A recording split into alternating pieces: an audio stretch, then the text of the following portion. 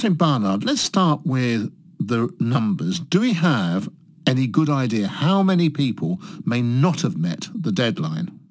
No, actually we don't, which might seem rather odd to your listeners. But the fact is that the UK never had a good idea how many EU nationals were actually working in the UK or living in the UK prior to the 31st of December 2020.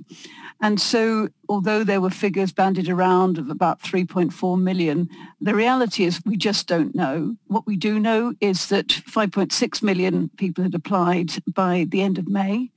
And since then, there's been a huge influx of applications, somewhere in the region of 10 to 12,000 a day. So we're probably looking at about 6 million applications. And given that no government scheme has ever achieved 100% application rate, even an application failure by 1%, you're talking 60,000 people, and you can multiply it beyond that. The government has had some indication that maybe there'll be 130,000 who've not applied. Bottom line is we just don't know.